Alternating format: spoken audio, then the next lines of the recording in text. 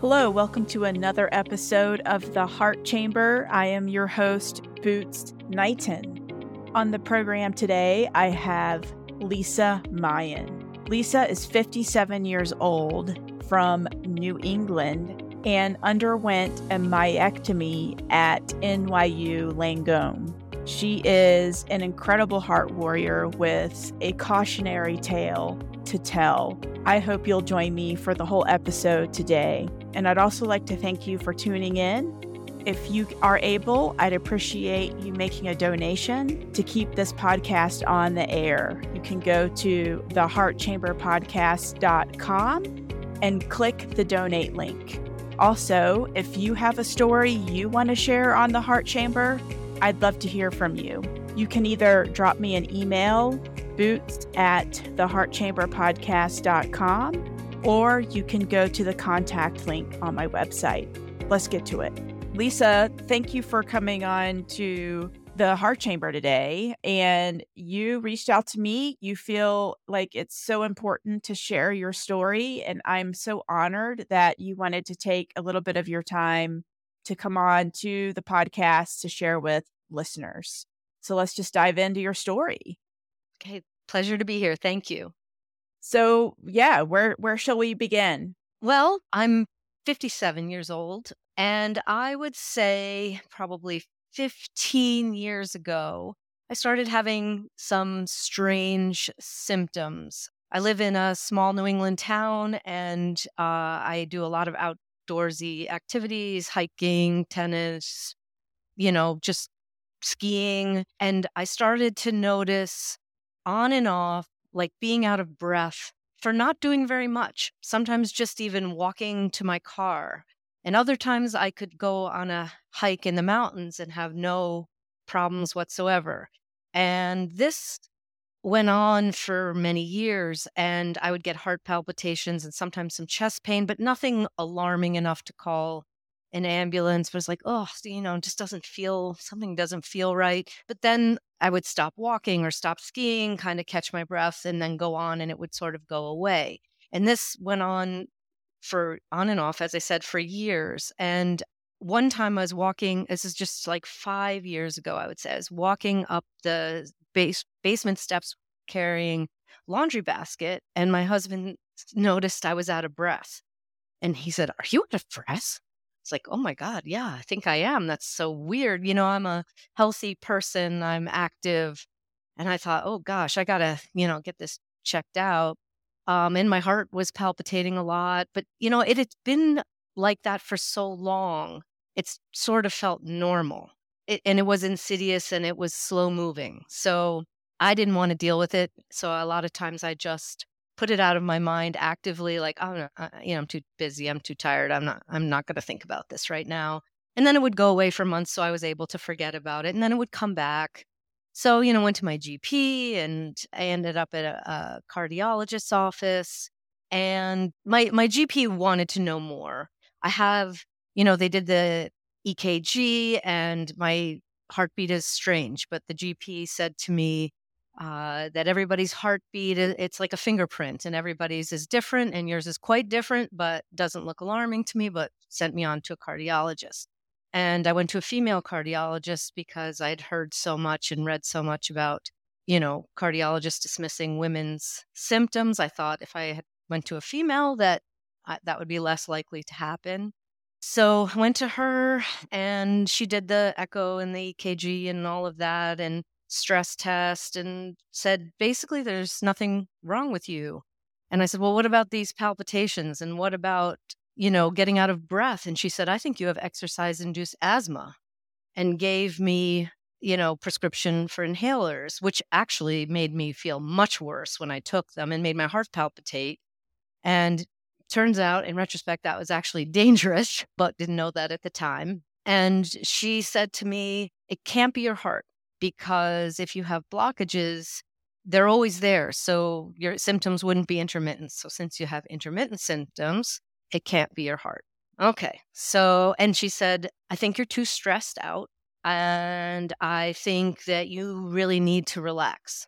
And, maybe you should think about what's going on in your life. And I tried to explain that, things were good and I wasn't particularly stressed out. But she's like, no, I think that palpitations are from stress. So left there, I kind of heard what I wanted to hear, which is that there was nothing wrong. Continued to live my life. But then in the last, so I guess about 2 years ago, things got bad very fast, all of a sudden. So over these years, I would sort of hide it from myself even. I would go for a walk in a town with my friends, nothing strenuous, and I would have to stop, but I would pretend to look in a window. Or I would look at the view, stop and look at the view, or take a photograph. And I was embarrassed. I was embarrassed that I couldn't keep up with them, even though I'm in good shape or felt like I am in good shape. And I actually realized in retrospect, I was hiding it from myself as well, like how poorly I was doing and that I was really unable to physically keep up. So I hid that so well, even from my husband and friends that I walked with almost every day. They didn't know. So anyway, all of a sudden things started to go downhill quickly. And my husband and I were in Savannah, Georgia, and we were walking a lot. It's very flat there. And we were walking, 4 or 5 miles, no problem. And then one day I couldn't walk really at all. And I was getting chest pains and I was walking like an 85-year-old person with arthritis. I was walking so slowly because I was getting chest pain, but it wasn't alarming. It didn't feel like a heart attack, but I knew something was really, really wrong. And I didn't want to go to the hospital down there, and we were leaving in a couple of days. So I stopped doing any walking and stayed flat, and we drove back home. And I went to my GP who has an EKG in his office. I said, I feel like something's wrong. He looked and he said, this looks okay to me, but go home. I'm going to send it to a friend. So he sent it to a cardiologist friend. 15 minutes later, my phone rang and he said, Lisa, can you get to the emergency room? And he said, and I don't want you to go to the local hospital. I want you to go to the big hospital, like 45 minutes away. And I said, oh my God, my husband's not here, but he's coming back in 20 minutes. And he said, well, if he's not back in 20 minutes, I want you to call 911. And he said, and I don't want you to walk up any stairs or anything. He said, and don't panic. Yeah, right. Of course, you panic. It was not what I was expecting. And anyway, my husband got home. We drove in. And this was during COVID. So the last thing you want to do is walk into an emergency room during COVID and people everywhere. And it was not a good time to be there. But in any case, they admitted me because my troponin levels were raised. And they said to me, you're probably having a small heart attack and you're going to stay over tonight. And tomorrow you're probably going to get a stent. So I was like, oh, damn. Okay.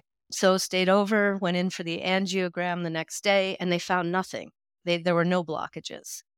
So this doctor the female doctor who had sort of told me it felt like my fault for being too nervous, too uptight or whatever.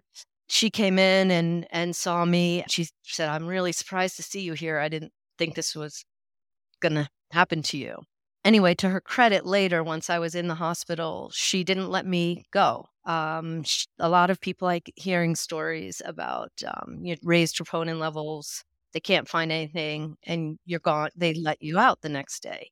But to her credit, she kept me in and I ended up doing every test known to man, including the cardiac MRI, which is where they found after 3 days, that was the last test because they couldn't find anything up until then, which is where they found the hypertrophic cardiomyopathy, which is mostly inherited. They said 97% chance that it's inherited.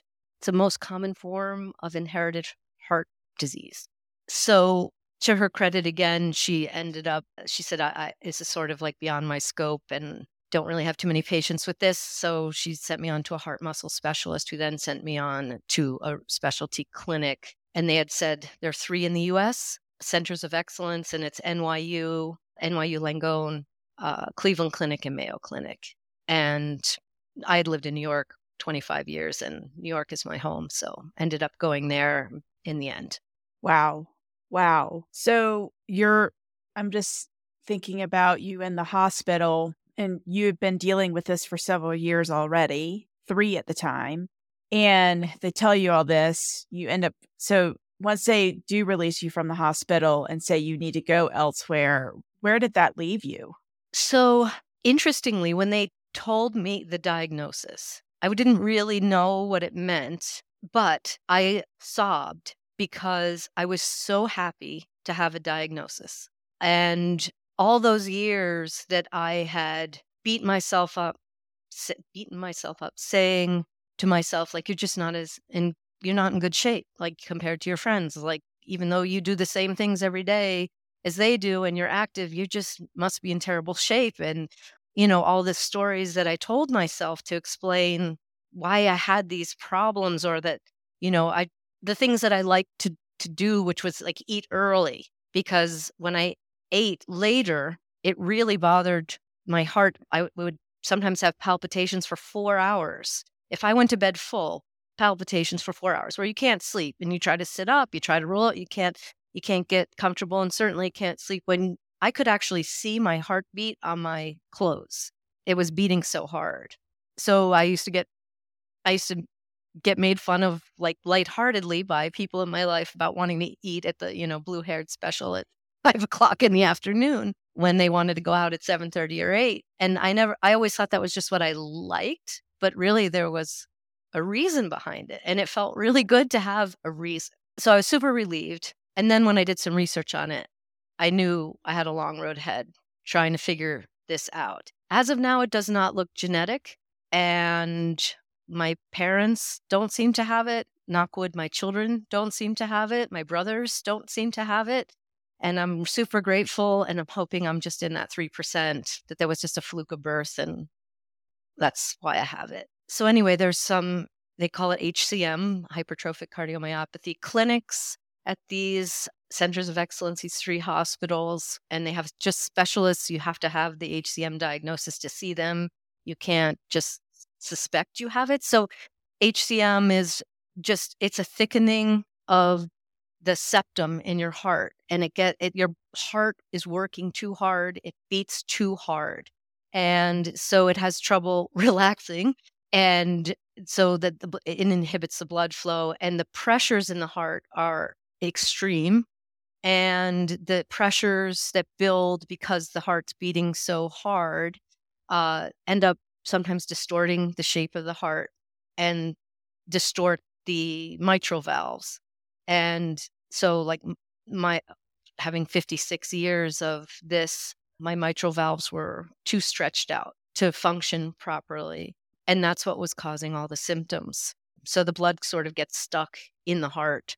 And I just want to go back for a second. The one really frustrating thing was when I ended up going to the Dr. Massera, who at NYU Langone, who I can't say enough about. Like, what an unbelievable doctor, clinician, detective person he is. I can't say enough about him, and I'm so happy I chose to go to NYU Langone. And how do you spell his last Anyway, name? for the first Massera. Okay. Daniel is his first name with an E on the end. Mm-hmm. He's a young guy. Mm-hmm. And this is all he does, is see HCM patients. But when I was sitting in his waiting room, there was a poster, like in doctor's offices, they have the posters that say list of symptoms. It was a list of all the symptoms that I was telling my cardiologist that I had. And there's a poster there. Like, if she had had that poster in her office, I would have said, that's what I have. But she'd really barely heard of it. So that was sort of surprising to me. I shouldn't say she didn't hear of it, because that's assuming something I don't know. But she wasn't familiar with it. Just say. I don't want to be unfair. But anyway, seeing that poster was like, oh, wow. Like, I'm so surprised this took so long for anyone to figure out when it's just right there. So anyway, went in to see him, and NYU has a special way that they do echoes for people who have HCM, and it shows symptoms that regular echoes do not, if you have them. And so that showed up there where it hadn't showed up on echoes that I had done elsewhere. So I had the obstructive kind of HCM, which 70% of HCM patients have. And in a way, it's better to have the obstructive kind because they can operate. If you have the non-obstructive kind, there's really nothing they can do.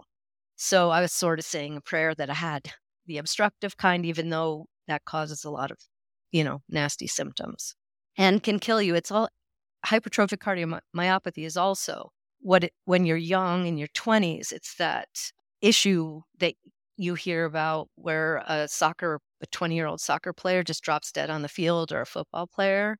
It's usually that. And it was an undiagnosed heart condition. That's what it is. Wow, that's intense. And I'm just thinking about, every heart person I've spoken to, it's amazing how long it takes to get help.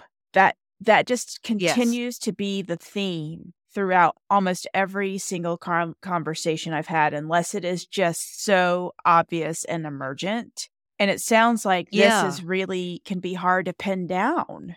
Right. It's true. I apparently my thickening was not that extreme, and that people would see on an echo. This doctor had said to me, "There's a little thickening, but that's what happens with age, so don't worry about it." The first one that I had seen, and so if it's happening with age, what can you do? I didn't really give it another thought again, but through the NYU's tests, they were able to see more. Okay.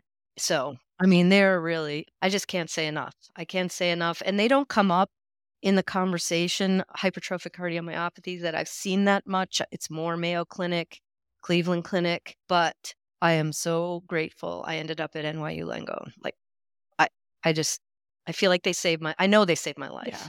Because I would have been homebound by now. I would have not been able to walk across the driveway without getting out of breath, having to stop.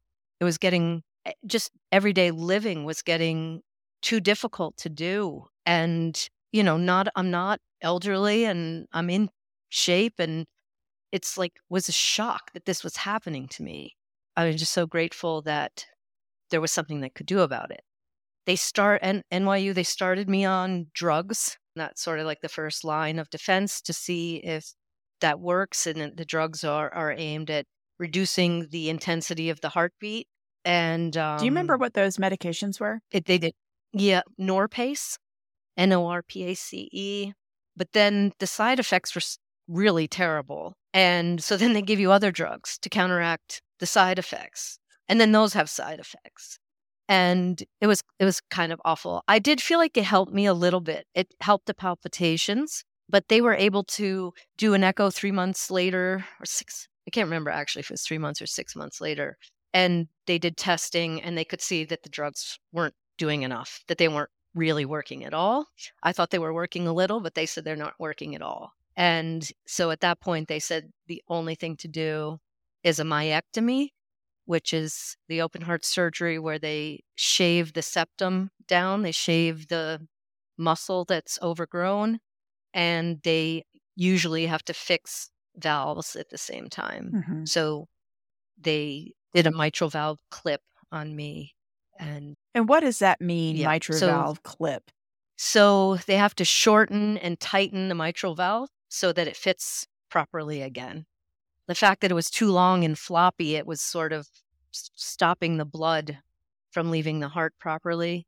And so I'm so grateful. My surgeon's name is Dr. Swistel. It's Swistel. And also, I can't say it. And there was a chance, small chance that I could lose my valve and end up with either a, tissue valve or a mechanical valve. We had that conversation. He said, I think I can save your valve. I think, and he did. And I'm so eternally grateful for that. And he's so skilled. And I just rave about my care there and the doctors. And, people always laugh about heart surgeons thinking they're gods, but I actually think he is one. So, he saved my life. And I'm just beyond grateful because now I feel 20 years younger than I did 2 years ago, and I can do anything. They don't want you to become a marathon runner. They don't want you to do physical training that super intense, no triathlons, but I didn't like that anyway, so it's fine. But I can do everything I wanted to do before. That's And I can incredible. ski and play tennis and hike. And I still don't like very long vertical hikes. It's too much, but I just listen to my body and it's okay. That is incredible. Walk me through the timeline. So they did the echocardiogram to see if the medications were working. They weren't. Can you walk us through that timeline then of like getting to surgery, Yeah, scheduling it, and then also how long were you in the hospital, and then what your rehab sure. was like? Sure. So once he told me there was nothing to do but the myectomy. That's a lot to take in. He said you got to go home, think about it. He said, "Look, this is not cancer surgery." He said, "When you have cancer, you have to have surgery or you're going to die."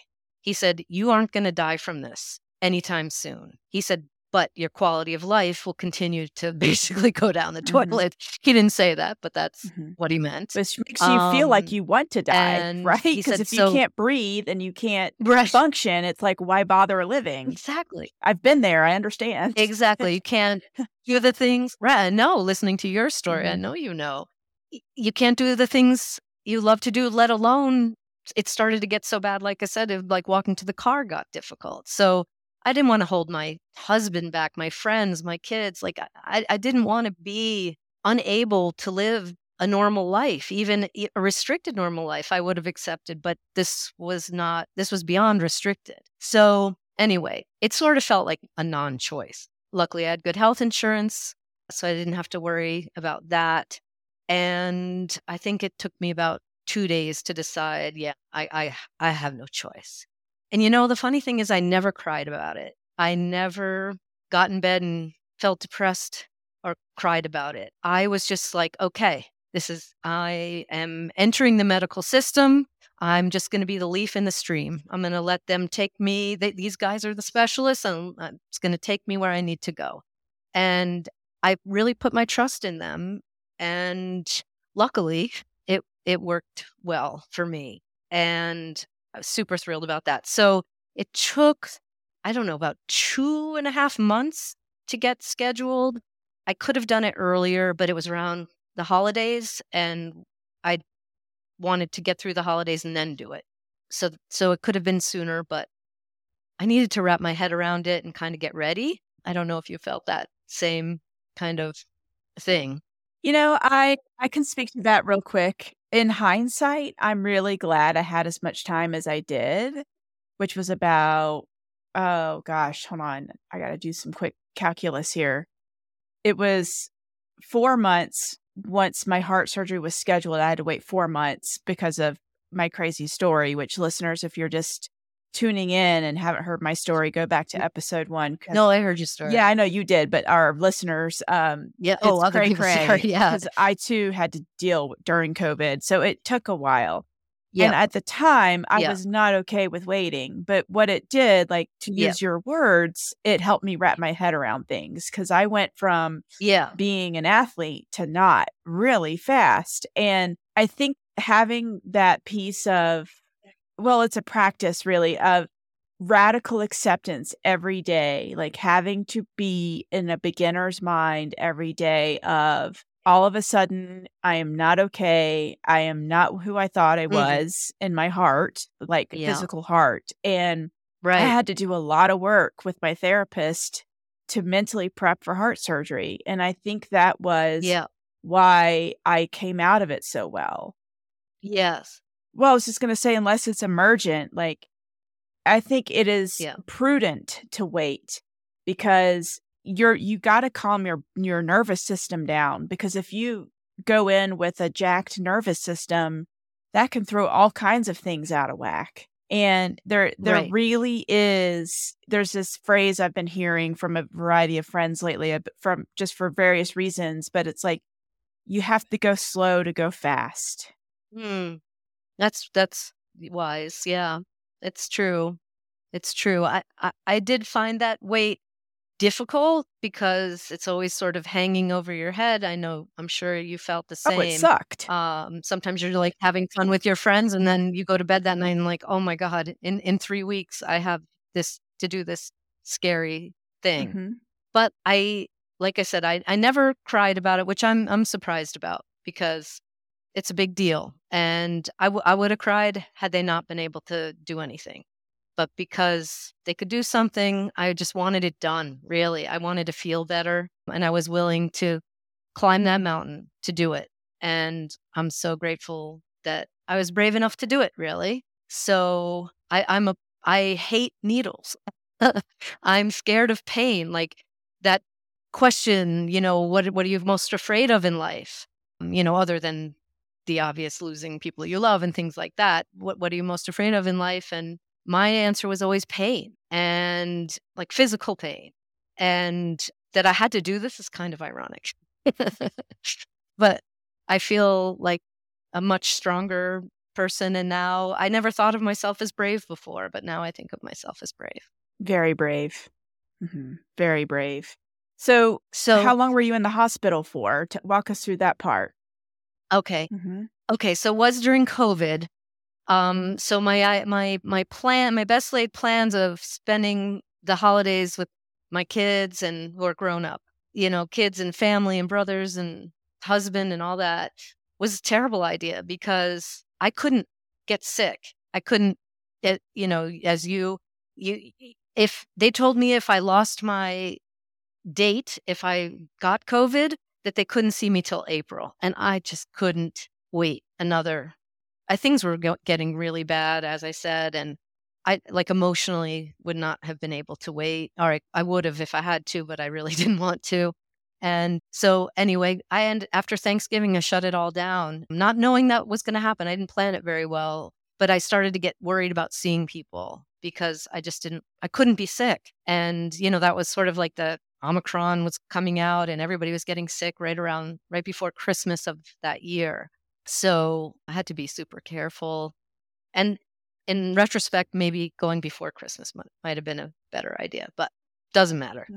It didn't matter in the end.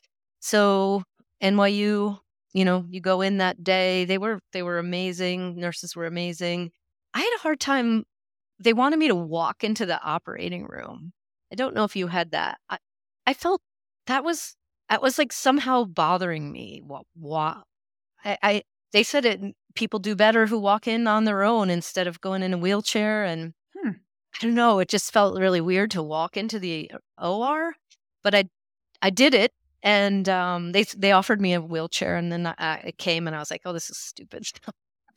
I just walked in, and it's so weird to climb up on that very cold table, and they're like, what, 20 people in there about? And is it the table just for you? The table is very narrow. I remember that. It is narrow. I remember that very well. I'm like, there is just enough space for me on. Yeah. I'm like, what do bigger people do? I think it's like, exactly. I'm a small person as well. And I think it's like 14 inches wide. Yeah. I don't know. Like it was the size of a postage stamp, but okay. Exactly. I don't know. Maybe they have different size tables for different size people. I don't know. But I was surprised by that as well. And like how cold it was in there and how many people were in there. And did you read your operating report? No, my husband did. I had a hard time with those reports because they were coming in before I could speak to the doctors. I was not reading anything when I was in the hospital, but afterwards, when all the test results come through that portal, and every single page said heart failure, heart failure, heart failure. And I thought, like, oh my God, like I thought I was better. It sounds like I'm dying. And that it scared me so much. Every time I read it, I just stopped reading it. And I waited to go into the doctor. And that's not me. I'm not normally like that. I like to be in control of the information, but it was just too alarming what I was reading. And I didn't know how to put it in context and how to interpret it. Mm-hmm. So I stopped reading those. But I did not read my report. Kind of don't want to. Yeah, it's not for the faint of heart. I can explain why. Pun totally intended. It really is not for the faint of heart. And because I am such a curious mind, I couldn't help myself. And I will only share one thing because I don't want to traumatize you or the listeners. Just to speak to the cold room, that is so intentional. And they chilled my body down to like, I think 93 or 92 degrees. And I don't know all the reasons behind that. That's for a future podcast. I plan on interviewing healthcare providers, but and then I underwent a rewarming, which you likely did too. And so, yeah, they keep all the rooms so cold. The heart cath lab is so cold.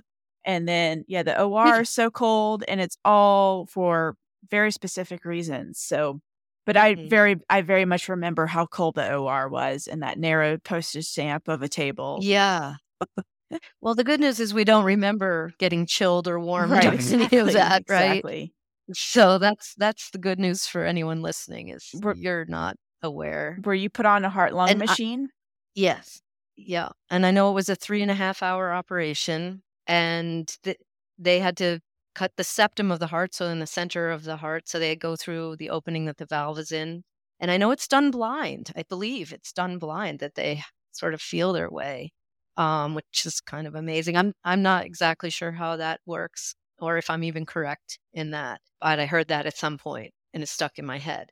So the recovery was pretty straightforward. I was in 6 days. They wanted to let me out on day 4, but I got AFib.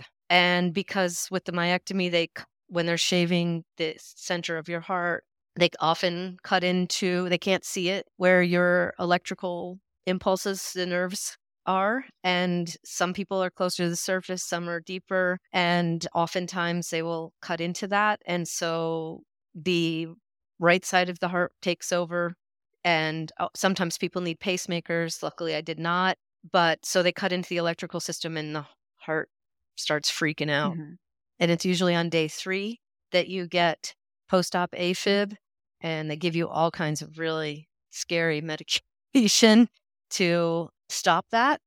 And so they had to keep me for 3 days because how you hear your heart monitor when you're in there, right? And it starts going, it builds up, it's going beep, beep, beep, beep, and it's getting faster and faster. And more people are like running in to the room. And that was not fun. And that was actually really hard for me emotionally because I had read that myectomy patients feel better right away. That now that everything fits properly, their heart beats better and that they feel better right away. Well, I did not feel better right away. And then I started having AFib, which is really uncomfortable and scary. And I thought, what the hell did I do to myself? Like, oh my God, this is not what I signed up for. Apparently Dr. Massera told me about it, but I just didn't remember that was a possibility. And I had to stay on drugs for a couple of months after the surgery to keep that at bay.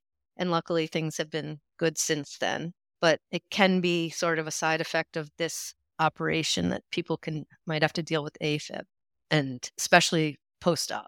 So 6 days I went home. I thought that first week was the scariest week of my life being home. I don't know if you felt that as well. You feel so exhausted. You lose a lot of blood. Apparently, I would have been eligible for a transfusion, but it was during COVID and they didn't have enough blood, so that the threshold of getting the blood was higher and I didn't meet that next threshold. So I had lost a lot of blood, and I think that contributed to the weakness and exhaustion. Like just taking a shower, which you really want to do after being in the hospital for 6 days. My legs were shaking so badly that I could barely stand there to take the shower. I was so weak. And your heart, I'm having the AFib and the incision and the, sternum, and everything hurts. And you're just afraid. I found myself to be really scared in that first week. I did not want to go back to the hospital. I was like, my goal was not to go back there. No more IVs, please. And, I did not end up going back, but that first week was scary.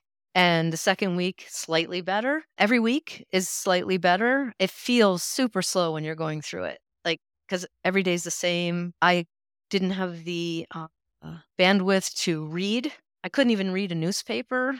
I was so tired, and like mentally, my husband told friends and family, please don't text her, because I was feeling stressed that I wasn't answering people. All I wanted to do was kind of sit there, and the only thing I couldn't watch any TV that had a plot. Couldn't really follow it. not enough energy to be interested. So I'd watch like the Great British Bake Off and, shows that were super easy and you didn't have to exert any energy to follow. And by week 3, I was walking a mile, but I had to break it into 2 parts. My heart hurt after the mile, and I called them and I said, I can do it because they said they wanted me to be doing this, that I can walk the mile. It was January, so it was cold outside, which wasn't ideal. And they suggested instead of doing it all at once that I do half in the morning and then half in the afternoon, and that really helped me a lot. And every day I tried to do a little more, bought an Apple Watch, really tracked how far I was going, tracked my heart rate, stuff like that. I did not find the sternotomy that bad. I never had a broken bone in my life, so I was really worried about that. It hurts, certainly hurts, but I didn't think that was that bad, surprisingly. And unlike you, I have not had trouble with my sternal wires. So I'm grateful for that. I'm a petite person too, and somehow I escaped. I think I would know by now. It's been like a year and a quarter since. Mhm. So Yeah, I think you're good by now. I swear they can be used to mend wire fences, like chain link fences. They're so thick and big. yeah, when you said that, I was so surprised when you said that because you would think you could feel it, but like on your skin, but you really can't. It's Incredible. Yeah, I won the medical lottery. What can I And say? that they missed a piece. Like I said, I won the lottery. Y I know. Wow, I don't understand how they put it in that bag for you and didn't notice a piece was missing, but you noticed a piece was missing. that was a hard moment. I cannot I can't even imagine how stunned you were when you saw that. And how they missed it. Mhm. Yeah, like I said, this has been my greatest teacher, this whole experience. Yeah. Yeah, but back to you. So you were breaking the mile up into 2. When could you link a mile Mhm. together and feel like, "Oh, man, I'm gonna be okay?" A month. At a month. Okay. So I by week 3, so that seems like week 3, and it's only a week later. It sounds kind of ridiculous in saying it now, but it's monumental in the time and the difference between how I felt at week 2 and week 4 was I started to, as you said, think, "Oh my gosh, I think I'm actually might be okay, and I might be feeling better." My heart really hurt, and I had some pericarditis after the operation, just like swelling, heart swelling from everything that they did, and that was way worse for me than the sternotomy and all the rest of it. So, and that was scary too, because I just wanted to stop thinking about my heart for a change. I've been thinking about it for 2.5 years at that point, like every day, all the time. It's like, please leave me alone. I just want to have a day where I don't think about my heart. It's not that fun to be obsessed with your heart. Mm-mm. No, and I say to people when they ask, like, "What is this like?" And I say, "Well, do you think about your spleen?" And people look at me funny and like, "Well, no." And as most of us think about our stomachs because it lets us know when it's empty, right? We need to eat. But most of the time, Right. that's the only organ we really consider. Oh, that and our bladder and our intestines because we have to empty those. Right. So, but the rest, we just Right. take them for granted because they just quietly do their jobs, and we hopefully take good care of our bodies Right. so that we're taking good care of all the organs, right? And Right. so I hear you, like, it is such a privilege when I have a day I don't have to think about my heart. It's incredible, isn't it? And it's it feels like such a gift to be in the place where you don't have to think about it or it's not making you think about it. And it's just such a bad place to be so internal like that, Mhm. I think, emotionally and for everyone around you and because you can't be present in the rest of your life when you're thinking, is this like the end? Is this the last breath? Is my heart going to actually explode? Because it feels like it might. Mhm. So it's such a gift. And even now, little more than a year later, some days I'll get in bed at night and sort of almost like automatically expect my heart's going to palpitate. And I lie there and I think, oh my God, I don't, that's over. I almost still can't believe it. So how do The you HCM is not cured. It's not, you have it forever. It's the way the cells in the heart are aligned from birth. And you can't fix that. But what's fixed is the problem, the obstruction that was causing most of the symptoms. You have to be careful not to get dehydrated because I can get palpitations again, things like that. But that's easy, right? Mhm. Just have to remind yourself. Question about that. Okay, so if you can't get rid of the HCM, can it cause another obstruction down the road? So apparently, heart muscle doesn't grow back, which is why if someone has a heart attack and it kills off some muscle, they have a weaker heart Ah, because of right. that. Okay. So they said if I had been 17 and having this, that there's a small possibility that over the course of one's life it could grow back, but not me. I'm Okay. too old. Okay. So I actually have to take blood pressure medication. I don't have high blood pressure, but they don't want my heart to work too hard because they don't want the valves to stretch out again.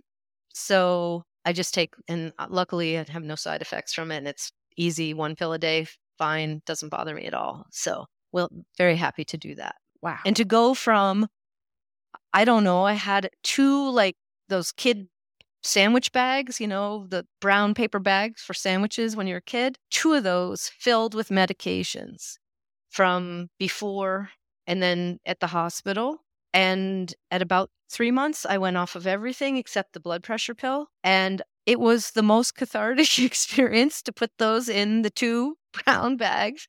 And the police station, you take old medication to the police station and I think they burn it. And to put those into that little red box and say goodbye and close that door, it was like, I'll never forget that day. It just felt so freeing and so good. I just hear a sense of hope. Like I'm gonna live. I'm okay. We're moving forward. It's all in the Right, rear view mirror. right. So what is your life like now? Like, do you have to go to NYU for yearly visits? Yeah. So Okay. it's yearly from the time they release you, which was last April. So I'm going shortly. Okay. So when you get out from the surgery, I had to have a 2-week visit, a month visit, and then at 3 months. And then after the 3-month visit, they do another echo and things look good. They'll, release you to come back every year. And that's what's next for me. I'm always a little nervous going in because before, every time I went to them, I got worse and worse news about my situation. So I know I'm going to be nervous, although I feel really good. And yeah, so supposedly that's the plan, is to go every year forever. And they will take your kids into their care at the HCM with Dr. Macera, even if they are not, they haven't been diagnosed, but because it's hereditary, they want to sort of keep an eye on them. And that's incredible because they don't have to go through, God forbid they have it, but if they do, they can bypass all of the being told there's nothing wrong with you, gaslighting, experience that most other heart patients experience. So I'm grateful for that. They know what symptoms to look out for, things like that. Yeah. So my life, like I said, I literally feel 20 years younger than I did. I can do anything I play tennis 3 times a week. I cross country ski, I downhill ski. I go for 5-mile walks without any issues. Like I said, I still don't really like big, like what you were doing with the big mountain hikes. It's too much, but it always has been. So I was a sprinter in high school. I was on the track team and I was a sprinter. I used to hide in the bushes for the long distance runs. And I always thought that I just hated those, but there was a reason I hated them. I just didn't know. Mhm. Wow. Such a incredible story of tenacity and wisdom and hope and healing. Any parting words of advice to fellow HCM patients? I would say if you are eligible for this surgery, I'm a proponent. even if my results were half as good as they are, I would have said it was worth it. And it's a really tough month. And it's also an emotional recovery, which I read a little bit about when I was researching other people's experiences online. I read about other people's emotional struggles. And I thought, oh, it's not going to happen to me because luckily I have not had to suffer with depression in my life or anything like that. So and also this surgery was a choice, that it wasn't like one day I went in with chest pains and the next day I had a triple bypass. That's jarring. This was planned and my choice. And I felt like, well, I'm going to escape the emotional difficulties. And it was a lot harder than I thought. And I still am not entirely sure why it's so emotional and why it's so difficult. The only thing I thought of is it really, and I don't know if you had this experience, that it feels like perhaps your soul lives in there, like near your heart, in your heart, and that they are cutting in there and, poking and prodding and cutting, doing what they need to do. And I feel like your soul, as how I've described it to my friends and family, is like a clam, and it gets jostled and it closes up. And it takes time, and everybody's different, for the clam to relax and open up again. And for me, I would say it was about 3 weeks, which isn't too terrible, but it was a hard 3 weeks. And I would say to expect, if anybody's going to do this or thinking about doing this, that to have as good a support network as you can.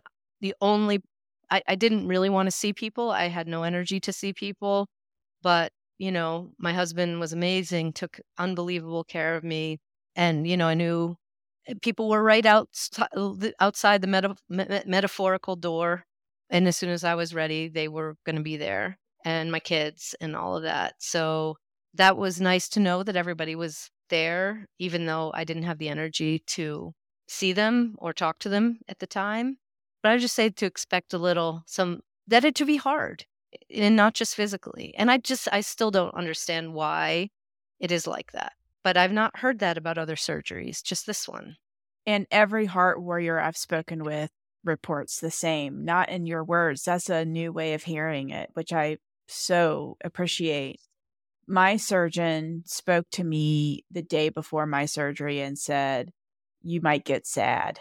And that it was often that he saw depression, and they call it a cardiac depression.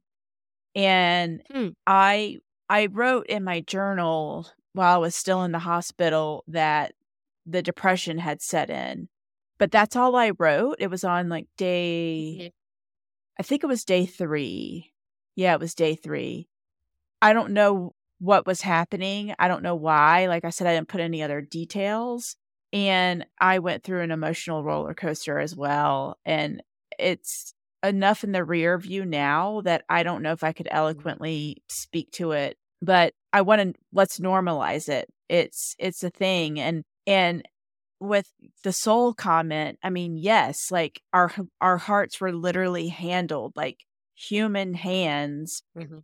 were on our hearts, and how and our our hearts went on a vacation because they went on the heart and lung Yeah. machine, right? So, Mhm. it got to go on a little vacation, and I remember when I first got home from heart surgery, we had a dear friend come stay with us, and it was the most amazing act of love for her to come from another state and help for a week. And she's That's really nice. intuitive and in tune with me. She's known me for like a million years. And she said I was very disassociated. And I think that speaks to your clam analogy, because I wonder if, like, during surgery when our hearts are put on vacation, AKA stopped, because vacation sounds a lot nicer than Yep. stop.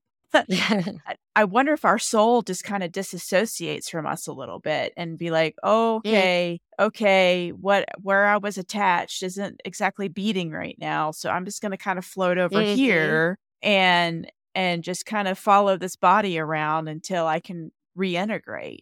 Yeah. Yeah. That's definitely possible. Yeah, That feels for true. sure. I mean, it feels plausible. It does. Do you feel like you saw your surgery or remember any of it? No, thank God. No. No. Like, literally, thank God I didn't know. Yeah. But I do Yeah. I remember waking up, and that was a real party. I woke up Waking up where? I woke In up the in operating room? ICU Oh, I see. and intubated, and that did not go Oh. well. That did not go well. Oh. Oh, Mhm. that's super scary. I Mhm. was worried about that. They got it out before I woke up, Oh, but you lucky duck. I'm so sorry you had to go through that. Mhm. Yes, That probably still gives you nightmares. I it did for a while. It gave me daymares because I would think about it during the day. And I would be like, Yeah. "What?" And it luckily, we are all laughing about it and pretty soon thereafter, but while I was still Hey, intubated, I hey. immediately started having reactions to the anesthesia, and I ended up getting Ugh. violently ill.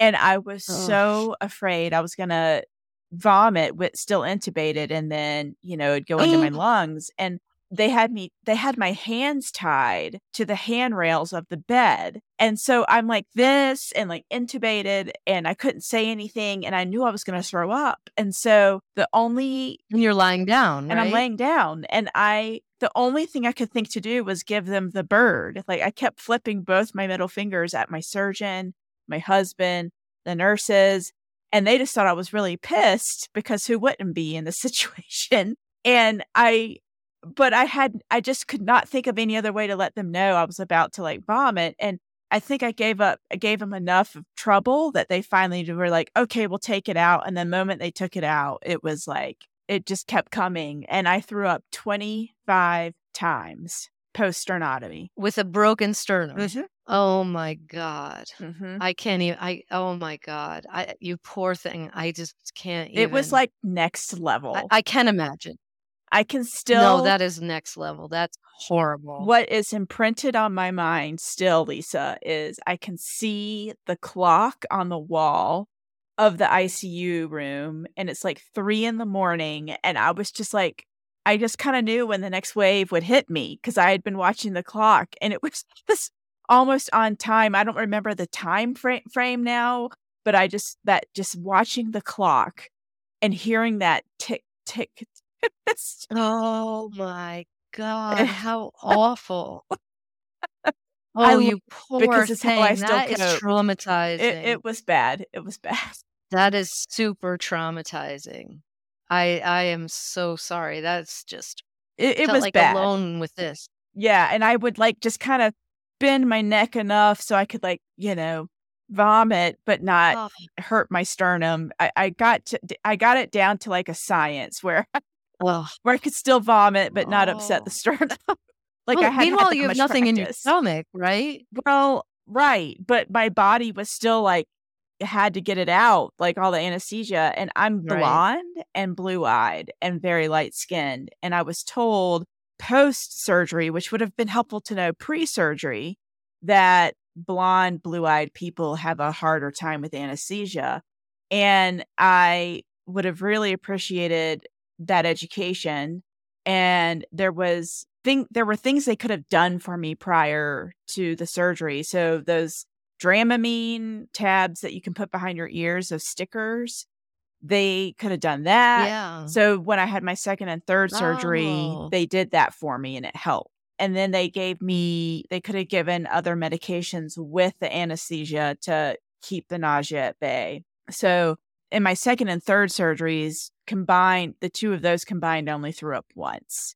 But Oh my yeah, god. I was pretty disappointed that the anesthesiologist just, taking one look at me would have known that anesthesia wasn't gonna go very well for me. So Oh my gosh. I have to say, listening to your story, listening to those episodes. I couldn't sleep for a couple of days. I just couldn't believe what you had been through. Oh Like, gosh. it's Sorry to bad enough to go traumatize through you. it once. No, no, no. It was, it's so instructive, and to hear about other people's experiences, Mhm. and everybody's is different, and yeah, but yours is really quite traumatic. Mm. There's one last thing I wanted to Sure. say was, Please. I had spoken to a friend of mine who's a trauma specialist, and I felt like I could remember some of my surgery, and maybe I was floating above my body. I don't know. It might be just some false memory. I don't know how I could possibly remember some of it. My mind playing tricks on me or something. But I called her about that, and she said, "Look, I can't help you for 2 weeks because that particular anesthesia is the most intense anesthesia a human gets, and it takes about 2 weeks. Everybody's different, but it can take up to 2 weeks to leave your body." And she said, "You can't really treat somebody for any mental health stuff while they still have that stuff going on." And she said to me, "People cannot keep the two things in their mind at the same time, one is like a trauma, the thought of the trauma, whatever it is, and gratitude." And she said, "Think of something when you feel traumatized, think of something you're grateful for, but it has to be related to the trauma. It can't be just like, I'm, grateful for vanilla ice cream. Has to be something related." And at the time, I was so sad I couldn't really think of anything. And she said, "Well, was there a great doctor or a great nurse?" And there was an amazing nurse named Julia who, like, I'll never forget. And so she said, "When you feel traumatized, think about Julia and think about what she did for you and how she made you feel. And you can't hold both of those things in your mind at the same time." And that helped me tremendously. And I still use it to this day if I ever think about something traumatizing or scary, and I use that skill, and I think or that mechanism. It just really, really a helpful thing that she taught me. Wow, that is a really important piece of advice for all of us, no matter where we are in our lives, even when we read the Exactly. news. Exactly. Exactly. You're so right. Exactly. Eh, Yeah. I swear it's like you gotta put on your thunder jacket, that dogs wear, like a thunder coat when you read the I news, but know. or when you read your medical It's reports. true. When you go to your medical Yeah. portal, put on your little thunder coat, think of something Yep. grateful that you can even pay for healthcare. If you're gonna read that, absolutely. And if you're gonna read your medical report, I suggest not doing it on a Friday afternoon where you're gonna have to wait 2 days to ask those questions. Also good advice. Yeah. Yeah. Amen to that. No Friday afternoon reading. Mhm. And if you're feeling anxious about it, like, think about, like, well, what am I actually solving if I do choose to read this on a Friday afternoon? Like, how is that truly Right. helping me? That's right. And maybe it would be Yep. helpful because maybe it's all good news and you're like, "Oh, you're gonna live forever." But, like, usually it's just They not never said helpful. that. No. No. They list all the problems, Mhm, and, we read them, we only understand, unless we're trained medical people, the bits and pieces of it, and not how it all works together, so it's very alarming. mhm. Just if you're having open heart surgery, you have a big problem. It's just so easy these days to doom scroll and to quickly type in all Yes. your symptoms, and usually Mayo Mhm. Clinic is gonna come up first because they are just, like, Yep. dominating the search engine optimization game, but Mhm. it's easy to diagnose yourself with all kinds of horrible diseases that are gonna cause all of your limbs Yeah. to fall off and your eyeballs to pop out. That's right. You can't even use eye drops now, You're so oh, dear. Well, but it's like there's this fine line of being curious where when you cross over it, you dysregulate yourself and all of those around you. And so Right. I have really, for myself, had to get, I had to build the wisdom up, the wisdom muscles to know when I could tolerate doing some research and when I couldn't. And Yeah. I think your Y advice of like not looking at something on a Friday, especially in the afternoon, is so brilliant. Mhm. Like you nailed that. But just check in with yourself on any day of the week and like, hey, can my nervous system actually tolerate, Right. me having whatever? Like it just that takes an extra level of wisdom and takes a few more seconds of your day to be like, no, this isn't going to serve me right now. I can put off knowing I have, leukemia or some heart issue for 5 more days. Because guess what? You don't have to think about it until your next appointment. What a brilliant That's thing. right. Be in the present moment.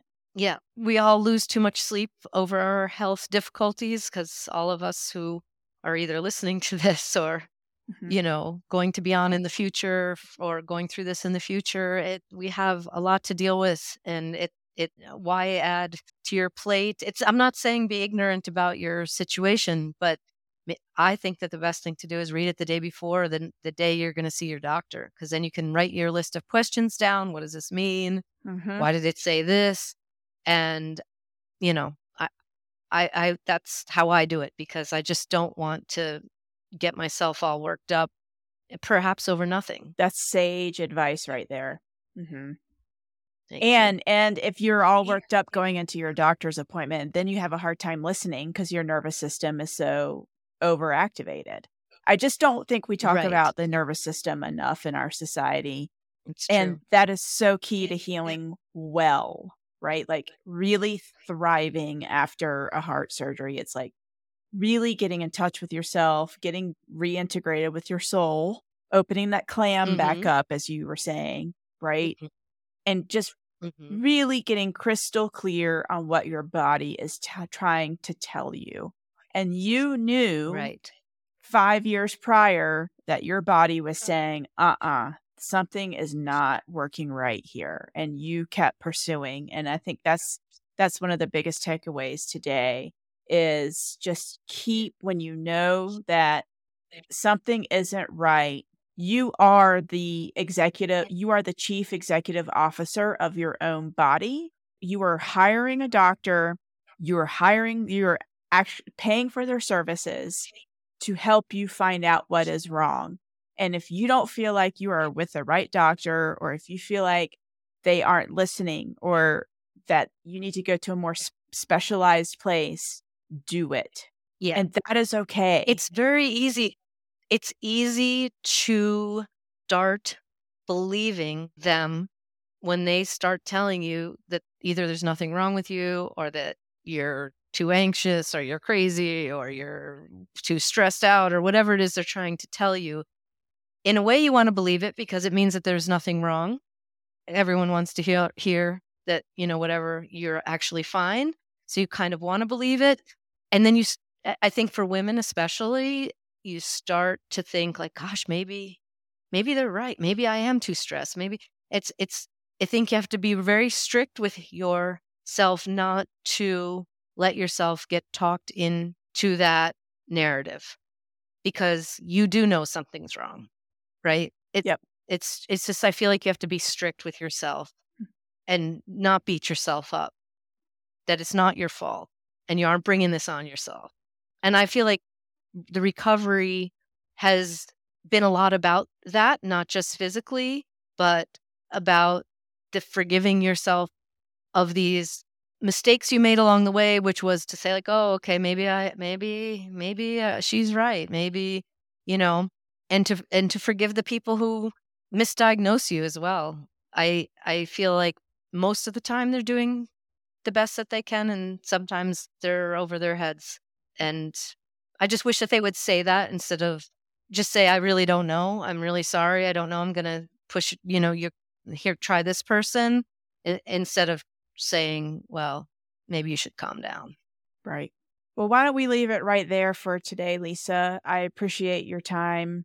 I appreciate your courage. It's a Thank lot to you. come onto a podcast and speak into the ethers, but I know your story is going to help a lot of people and women especially. So thank you for your time today. I hope so. Your story helped me. So thank you so much. And that's our episode for today. Thank you so much for spending a little bit of your day with me. If you enjoyed this podcast, I sure would appreciate if you would go to my website, theheartchamberpodcast.com, and make a donation. Also, if you are a fellow heart warrior, I'd love to hear from you. Would you like to share your story on this podcast? You can either send me an email at boots@theheartchamberpodcast.com, or you can go to my website and go to the contact link and leave me a message there. There's also a way to leave me a voicemail on my website. I'm so glad you joined me for today. Please be sure to come back next Tuesday to the Heart Chamber podcast for another inspiring episode.